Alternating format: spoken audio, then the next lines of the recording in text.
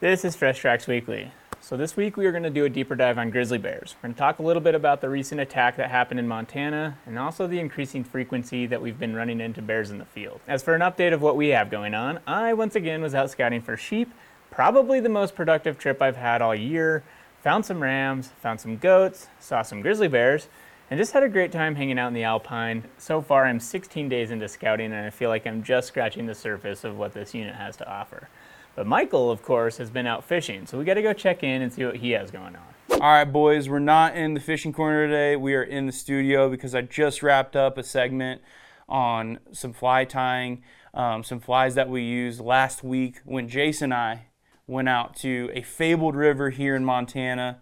I wanted to do a video on using my deer hair and my bunny hair that I harvested last year, so that was pretty cool. We had some success that day, and a pretty nice brown and a few other fish. That following afternoon, my father came into town from Ohio, and this was actually really cool because my dad over the years has just kind of started to get into fishing, and this is the first time I had ever gone out, just me and my dad, on a fishing trip. He came out, we spent 3 days exploring southwest Montana, going to some cool rivers, and the fishing was a little bit tough. The first day he caught a ton of whitefish. The second day he finally caught a trout, and then the third day we hit up a pretty awesome little creek and caught some native Yellowstone cutthroat. That was just a good time. Besides that, I've been fishing in the creek in the backyard a little bit. It's been all right. Haven't really caught anything worth sharing in the past week or so, but the good news is tomorrow Jason and I, we're heading out to another famous river here in Montana. Going to be doing some dry fly stuff. We're going to take the boat out and we'll be showing that to you guys here in a few weeks. Got plans to go walleye fishing 2 times this weekend, and it's summer here in Montana, so you can't complain. Fishing opportunities all around, and yeah, Marcus, appreciate you having me on. Back to you, buddy. As for news, in Nevada, feral horses are again in headlines after animal advocacy groups have been mad about the conditions in which horses are gathered on public land. Wild or feral horses have been overpopulated in Nevada for years, resulting in declines in habitat, competition for resources with native wildlife, especially over water. And since 1971, the Wild Horse and Burros Act has made management of horses limited to non-lethal means. Also, since the mid-1970s, the Bureau of Land Management has rounded up horses every year, letting people adopt them, but with the vast majority of them going to what they call off-range pastures or corrals, which are basically locations where the federal government supplementally feeds horses to keep them alive. Since these roundups began, the BLM has gathered over 200,000 horses, and they are still overpopulated across multiple western states. Recently, 7 different Nevada counties have declared feral horse overpopulation a state of emergency, and State Senator Ira Hansen sent a letter to the congressional delegation requesting action on the matter to reduce horse numbers down to the appropriate management level, which is 7,000 to 14,000 horses. Currently, wild horse numbers are 5-fold the appropriate management level, which would mean that federal agencies would need to remove over 40,000 horses. But while many Nevada counties and wildlife managers attempt to bring horse numbers down, the animal welfare groups continue to battle to stop these horse roundups over concerns of a handful of horses being killed and injured when they're corralled and moved. The animal welfare groups often film the roundups and publicize it when horses are killed or injured, which can be disturbing to see. But just for example, this year, over the course of rounding up 3,000 horses, only about 9 have died. And meanwhile, thousands of animals are affected from horse overpopulation. Horses eat and drink themselves out of resources, dying of dehydration and malnutrition. Countless other native animals are suffering the same fate. But this happens slowly over time and doesn't make good headlines. People get fired up when they see one horse breaking its leg and seem to worry less about the thousands that are dying slowly of starvation. We continue to see changes for the 2023 hunting season as state game agencies account for the toll last winter took on wildlife populations. Recently, both North Dakota and Montana announced tag reductions. In North Dakota, the total available pronghorn licenses was set around 420, which is down from 1,970 licenses last year. North Dakota Game and Fish stated that pronghorn surveys indicated a 40% reduction in total population with a fawn ratio of 43 to 100 does. The reduction is likely due to heavy snowfall in many areas that started in early November and lasted through April. On the bright side, the department also stated that after all of this moisture, the habitat conditions are now excellent, providing a hopeful future for the animals that did survive. In Montana, mule deer quotas were recently adjusted down as well due to lower than desired survival and recruitment rates. The reduction in quota came exclusively from restricting doe harvest. This was done by reduction of doe licenses as well as restricting our general licenses to be antlered buck only, whereas in the past they could be used for either sex. In the southeast region of the state, this marks a 91% reduction of doe tags from the high in 2020. While many areas in Montana didn't get hit as hard this winter as surrounding states, it was still a tough winter coupled with long-term drought that has led to these less than desirable numbers. The Rocky Mountain Elk Foundation just detailed that over $10.2 million will be spent in Wyoming on wildlife and habitat projects. 23 different projects will see the benefit of this funding. Everything from replacing old fence with wildlife-friendly fence, removing conifers to promote aspen production, planting aspen trees, improving water distribution, treating for noxious weeds, conservation agreements, scientific studies looking into migration routes, funding Wyoming's Access Yes program, as well as funding various shooting sports facilities and clubs, along with Wyoming Disabled Hunters and the First Hunt Foundation. Anyway, pretty cool stuff. RMEF was able to help facilitate all of this by providing $525,000 and leveraging over $10.2 million in partner dollars to make it all happen. The Wildlife Society Bulletin recently published an article talking about how there are shifting attitudes within its membership base, particularly within the role of hunting and trapping. Wildlife Society members are often those working as wildlife professionals, especially within state management agencies. There are plenty of other members, such as people who work for nonprofits, federal agencies, and just members of the public, but more often than not, the Wildlife Society is often seen as representing and aligning with many state wildlife agencies. That's why this article is intriguing to me. It gives insight into the minds of those who are managing our wildlife and making decisions on things like hunting regulations. The article compared two surveys of Wildlife Society members, one from 1998 and the next from 2020. The surveys asked respondents about their level of agreement with various management statements, ethical statements, and management activities. While there was a lot of detail and nuance in these surveys, the basic takeaway that I got is that in the last 20 years, wildlife managers have increased their agreement with the use of ethical hunting and trapping as a management tool. While the majority of survey respondents seem more inclined to support hunting and trapping than they did 20 years ago, there was a shift within the ethical category to stronger support if the activity involved fair chase and sportsmanship, and if it utilized a harvested animal. There was, however, a decrease in agreement with the use of high-fence game ranching and raising fur bearers in commercial facilities. The article points out that this could lead to a disconnect between members of society and wildlife professionals because broader society has been shifting towards a more protectionist view of wildlife versus the more traditional utilitarian view where humans utilize wildlife resources. The article also mentions that many of the survey respondents had been in the profession for more than 20 years, suggesting that there could be a significant turnover in the coming years, leading to another shift in beliefs and attitudes within the profession. Anyway, the article is a fascinating glimpse into the changing beliefs of wildlife professionals. In Montana, a woman was killed by a grizzly bear near West Yellowstone, leading to a closure and subsequent search for the bear. Every year, several bear attacks occur in Montana, and so for this week's Deeper Dive, we're talking about how we feel about grizzlies and what we do to avoid them when we're out in the field. Well, this week, we're talking grizzly bears. Ooh. And what prompted that is the recent bear attack, unfortunately, in Montana. And it seems like we see a few every year. Yeah. And so there's unfortunately, a fatal bear attack in southwest Montana this past week. 47-year-old woman, originally from Kansas, was out on a jog or a hike. Yep. In a very popular area, a place where I've spent a lot of time archery elk hunting. And she got attacked and didn't survive. Yeah. It's bad. Pretty close, and honestly pretty close to, like, some established areas, established campgrounds, Mm-hmm. like pretty popular yeah. trails, like Yeah. well-used spots. Yeah. But, yeah, I guess it's a reminder that bears are very deadly. They can kill you very easily if they want to. And we have a lot of them in Montana. People in Alaska have been in Canada have been dealing with a lot of bears in recent years too, but there's different politics at play in different states and provinces, and Alaska, they're hunted. Montana, they are not. Correct. Nor Wyoming, nor Idaho. Yeah, so lower 48, there's no grizzly hunting. In British Columbia, there was. Closed now. But now it is closed. Most of the Yukon, Northwest Territories, they still hunt grizzlies. Yeah, I'm not sure about Northwest, but I know Yukon they do. Okay. Yeah, I guess I'm making an assumption there. But in terms of, so, I mean, we've talked about delisting bears in the past.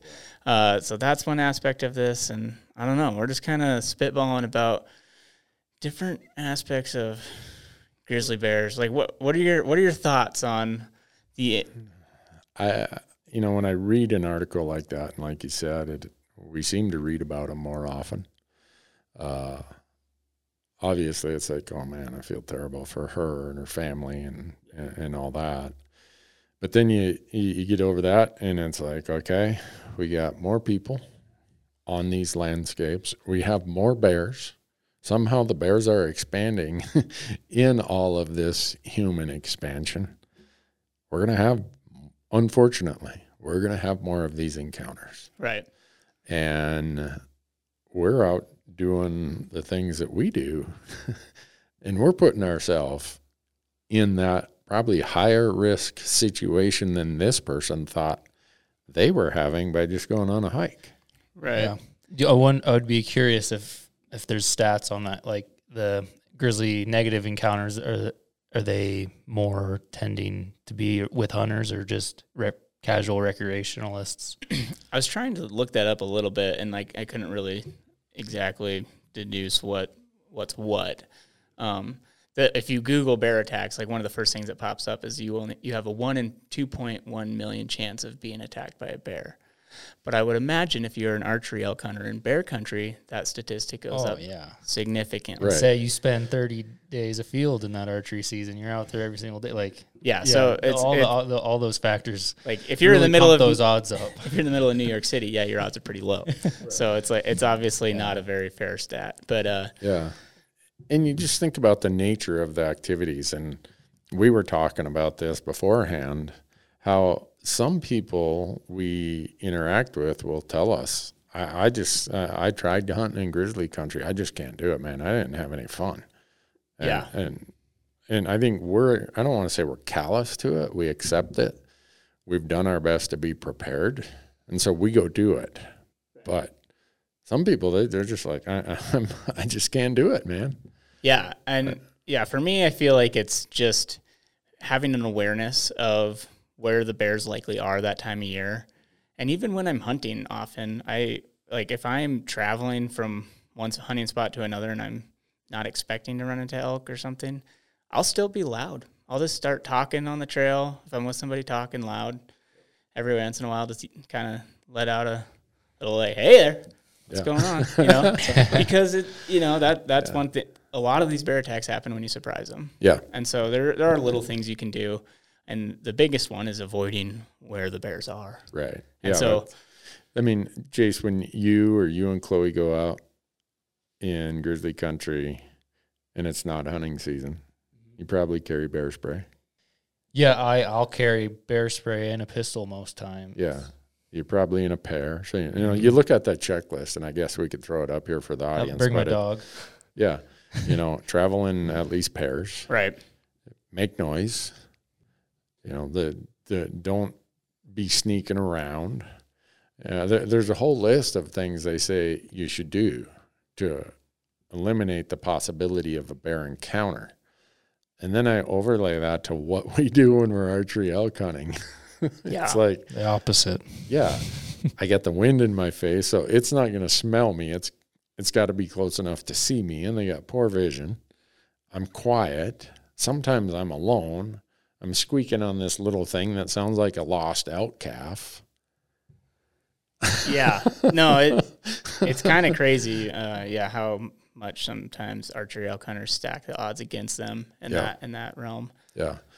This lady, I thought it said she was jogging. Well, I believe that, at least the article that I read most recently, that was a guess. I think that was okay. Just an FWP spokesperson saying They were likely out jogging. And yeah, I mean, you think about if it was a windy day and you were jogging through some of those trails with the tall vegetation we have this year. One, if it's windy or noisy in any way and you're jogging, you're not going to see it. It's not going to hear you or smell you until right on a corner of the trail or something. And if it's got a cub or two with it, the game's over. Yeah.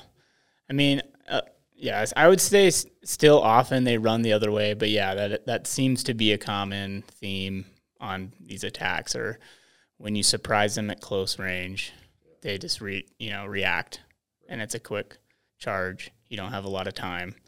And that's in the scheme of things, like in so many of these circumstances, even if you have bear spray or a pistol or a shotgun or whatever, the chances of you even reaching it in time are pretty low.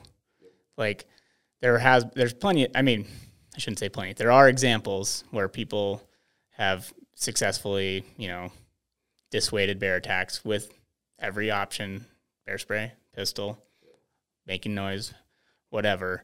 But it's just like, until you're in that situation, it's so hard to tell. Like realistically, avoiding the area altogether is the best. And I think there are things you can do a little bit. Like if you still, like in bear country, just understanding, like in certain spots, they're going to be keying in on pine nuts in September, and they're going to be up in these areas. If there's a bunch of white bark or limber pine that are dropping their pine cones, they're going to go in there and be munching on those. There's mothing sites where there's just like a ton of moths. They'll go key in on that.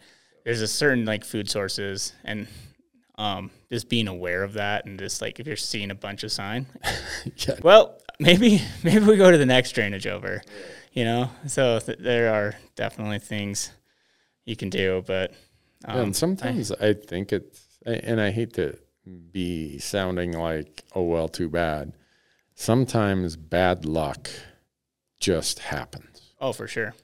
And, there's all the second guessing of, well, she didn't have bear spray. Okay, she didn't. But like you said, would she have had time to even deploy it?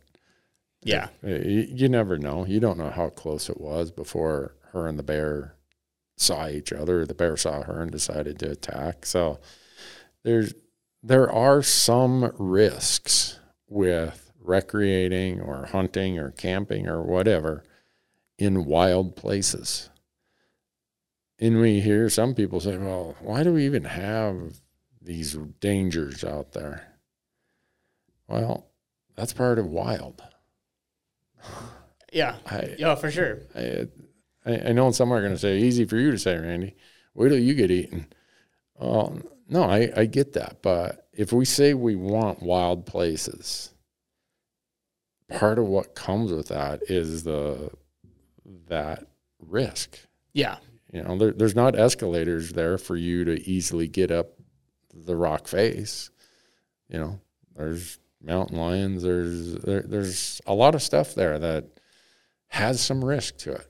Yeah. And unfortunately, in this case, just that risk came to this terrible end. Yeah. Yeah. And then in the scheme of things, like there's a lot of other things that, like you said, it can kill you or injure you. And I saw 2 grizzly bears this weekend, but my biggest injury was slipping and falling on some rocks, not the bears. So, have you had any encounters, Jace? No, No, and I'm okay with that. Yeah, I've had 2. 2? Yeah, and this is where when we talk about good luck, bad luck, right? Both times I was coming through an area that was heavily vegetated. One of them, I was calling to some elk I saw up on a hill, and me and the bear met, one on a knoll, like right at a little rise in a trail, and one me coming around a corner. Fortunately, and this is where good luck is, I think they were both boars. They were very large bears. They were not defending cubs. They weren't defending a food source, and they turned and ran. But they were so close. They're like 20 yards. Wow. If they would have decided, or that would have been a sow with cubs, or I would have stumbled upon a carcass or something they were defending, I very likely would not be here talking to you guys right now. And that's just the luck, right? This lady, if she would have ran into a boar rather than a sow with cubs, he might have just hightailed it out of there. Like, I don't need any trouble. Yeah. No, and most often, I've never run into one at close range. I've always run into them, at a distance, like right around 100 yards is the, closest encounter. And I just kind of talked to him, and he turned around and ran the other way. And that was as simple as it was. Black bears have run into a lot closer and never had an issue with them, but they've always turned around and run the other way. So, it's not like every grizzly bear out there is going to maul you, It's just, like you said, luck of the draw. Yeah, and I think most of them learn how to stay out of trouble. Yeah. Which I think, so I'm curious what you guys think about this, because I feel like there's a theory, and I have no idea if it's true, and I'm not trying to, well, I don't know what I'm trying to do. But you're going to poke the bear. Poke the bear a little. So in Alaska, when they've been hunted for a long time, right? The theory is that because they've been hunted, they have this stronger respect and fear of humans. Do you think that does start to play a role in lessening the likelihood of these, like, bear attacks? Like, when the bear does encounter a human, it associates the human with danger, versus in Montana, where they haven't been hunted their entire lives, and they encounter a human, they might not have they don't know to fear humans. Yeah. So that's the theory that here bounces around. It makes sense in my head, right. But I don't know if there's actually any validity to it. I don't know if there is either. I mean, I get the logic behind it, but how are we going to go train these 1,000 grizzly bears within the greater Yellowstone area any more about humans, short of taking a shot at every one of them? Right. To give some negative. Even if they legalize grizzly hunting tomorrow, it's not like you're going to be able to shoot every single one of them. No. So it's like, if it's a quota of a couple bears, like, that's not going to educate 1,000. Yeah. And I mean, even in Alaska, that's like, not every single grizzly bear in Alaska is scared of people. There's problem bears, like, for sure. So it's like, yeah, I mean, I would make the argument that, I don't think it would change it like that. I think it would be. Yeah. I think it. Yeah. If that theory were to be correct, I think it would have to take place over a very long time. Long time. It's not like it would be an instant. A lot of bears change. would have to die. Yeah. Because, like you said, if they're giving out, say, 3 tags in the state of Montana starting tomorrow, geez, that's not gonna change their mind anytime soon. And if you talk to rural people in Alaska, they kind of take this situation into their own hands. If they get a problem bear, they deal with it. Right. They either shoot them in the ass with buckshot or they kill it. Yeah. And you don't get to do that here. Yeah, and so exactly. So if that, the problem bears get a chance to continue their problematic behavior until one of the agencies intervene. Yeah. So I think it's a hard comparison between Alaska and Montana, or Wyoming or wherever. And, there's the statements in Wyoming you hear very often about, when they hear a gunshot go off, they come running because they know there's a gut pile. Right. I don't know if that's true or not. I've done a lot of shooting in grizzly country. I've never had one run up and say, "Hey, I want your elk." No, I don't know. I mean, I can imagine, though, that, in traditionally good hunting areas, that there's carcasses year after year. Those bears are going to be trained on that, and they're going to know that there is a reward in that drainage every year. The first elk I actually shot after moving to Bozeman, I had a grizzly on it. Luckily, I took the quarters away from the carcass, but it went to the carcass. And so I was able to get the quarters out of there. And, of course, I was an idiot and didn't have a gun. I mean, I shot it with a rifle, but I didn't have any bear spray or rifle when I was going back to get quarters. I was just running back to get quarters like an idiot. I'm like, those are really big grizzly tracks. They were not here a second ago. And then he's like... Marcus, that's what does Norman McLean say? We were too young and foolish to know we owed the world a tragedy. Yeah, I think it was because I was packing them out 1 quarter at a time, and I came back. There's 2 quarters left, and I I think I tied a rope to one and bear hugged the other one and just started running down the hill and got down a little ways and then like strapped one to my pack and just drug the other one the whole way out. Well, those are things that, our audience is mostly the hunting audience. There are things that you need to do to mitigate or lower the risks.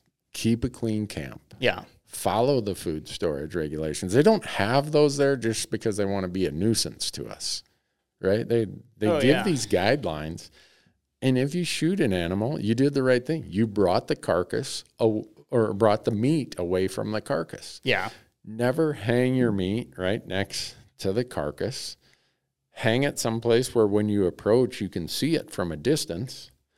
And there's all these things that they give us the checklist of what we should do. And by doing those, hopefully, you aren't just that bad luck event that happens. Yeah. Don't ignore that stuff and make it a greater likelihood that you're one of those bad luck events. So I don't know that you can convince people to be comfortable in grizzly country. I think you're blissfully ignorant that they're here, and then you don't worry about it. Or you learn to accept it like we do, or I think there's just some people that if you aren't comfortable in grizzly country, don't go hunt there or don't go camp there. Yeah, I'll be the first to admit that the majority of my hunts that I'm out solo hunting, I will, majority of the time, not go to grizzly country to hunt by myself. I'm not ashamed to admit that, but no, grizzly bears, they do freak me out a little bit. So yeah, and it's so much more enjoyable because I've spent days out in grizzly bear country where it's in the back of your head like the whole time you're out there, and it's like I come out to hunt to have a good time, enjoy myself. If I'm kind of like worrying, then I'm not having as much fun. So I go out to a place where I know don't have to worry about them, or they're a lot less likely to be there. It's like I still carry my bear spray, but it's not something that's just eating at me the whole time. Yeah. And yeah. How do you sleep in grizzly country, Marcus? Well, edgy? I sleep great. Yeah. For better or worse, I don't know why. But yeah, no, I've just come to, I don't know. I mean, yeah, I could get whacked by a grizzly bear at any moment, but that's just something that could happen. And I try to take the necessary steps, like you were saying, and I carry, whenever I'm in dense grizzly country, I would carry bear spray and a pistol. There are times when I would carry 2 bear sprays because we'd be in far enough that if you had to use one, you might have to use the other one. So there's this, and again, like they might not work in every scenario, but it's better than no deterrent. And then, just trying to camp in smart spots, try to figure out spots that they're not going to be cruising. Just hanging your food in different spots, not cooking close to your camp, just like things that are producing smells. But that's sometimes it's inevitable. Like you kill an animal, you're gonna have blood all over you. Like you're gonna smell. But hopefully that elk carcass is a bigger attractant than you. And so there's just things that you hope and you just hope for the best that you're not gonna have a negative encounter. But for whatever reason, I don't have an issue with it. It's in my mind. I'm thinking about it, but I don't let it affect where I go too much. No, I'd say I'm close to that same camp. The 2 places that I've had those encounters are only about 2 miles apart. Really? And it's been a while since I've been in there. Yeah. And so I can't say it doesn't affect me. When we go to our shows and events and stuff, a lot of people ask us about that, and a lot of them really struggle to sleep well in grizzly country. They're like, man, I lay there and I hear a squirrel or I hear a pine cone fall, or it's like, so I don't sleep at night, and then when it's time to hunt, I'm out there taking a nap all day long, and so that's not fun. So if you've come to the conclusion, like Jay said, if you're just not having any fun, accept that and go somewhere else, even though somewhere else's are getting harder and harder to find, Jace. Mm-hmm. Well, it's funny. A few spots that I frequently hunt at, like that when I first, and I've only been in Montana coming up on 5 years now, like 5 years ago, you'd say there's no grizzlies over there, and now there's multiple sightings there and beyond there. So it's like, yeah, they're venturing to different areas. I feel bad for that lady. I feel bad for any family that happens to. I don't know the solution to it short of getting rid of all the grizzly bears. And I'm not in favor of that. Yeah. It is, like you said, though, it adds to the wild. I mean, it's unfortunate when things like this happen, but you still have a way better chance of dying in a car accident on the way to the trailhead. In the scheme of things, there's a lot more things that are going to kill you. It's just, I think bears are intimidating. They're scary. It's pretty gnarly to think about that as a way to go, but the chances are pretty low in the scheme of things. So yeah. And the Hugh Glass type stories they captivate our minds and our audience, our imagination. Yeah. And they end up making headlines. Yeah. And so anyhow, from I guess my takeaway from that is it just reminds me to rethink it again. How much time I spend in that general area is enough to make me say, all right, Randy, should you be in this area or should you be up higher? Should you be lower? Should you be, like you were saying, go to the places they're not at. Yeah. And I know enough about grizzly bears to know where they usually are seasonally, and do not leave without my bear spray. None of this, this is just going to be a quick jaunt. Heck with the bear spray. She probably thought, there's ATVs, there's vehicles, there's houses. I don't need bear spray. Maybe, I don't know. Yeah, it's hard to know, but yeah, who knows? So, but hopefully that's the last report we'll hear of this year. Yeah. Or for a long time. But in archery season, we usually hear of 3 to 5 of them. Yeah. Usually it's the average in archery season the last few years. So, well, be safe out there, you guys. Yeah, be smart. Be safe. The best way to be safe is to be smart. So, totally. Right. With that, we'll wrap it up. So thanks. When you go out this weekend, Marcus, scouting, yes, keep your head on a swivel. Yeah. There's a lot of them in there. Yeah. Turns out. Yeah. Be careful, man. All right.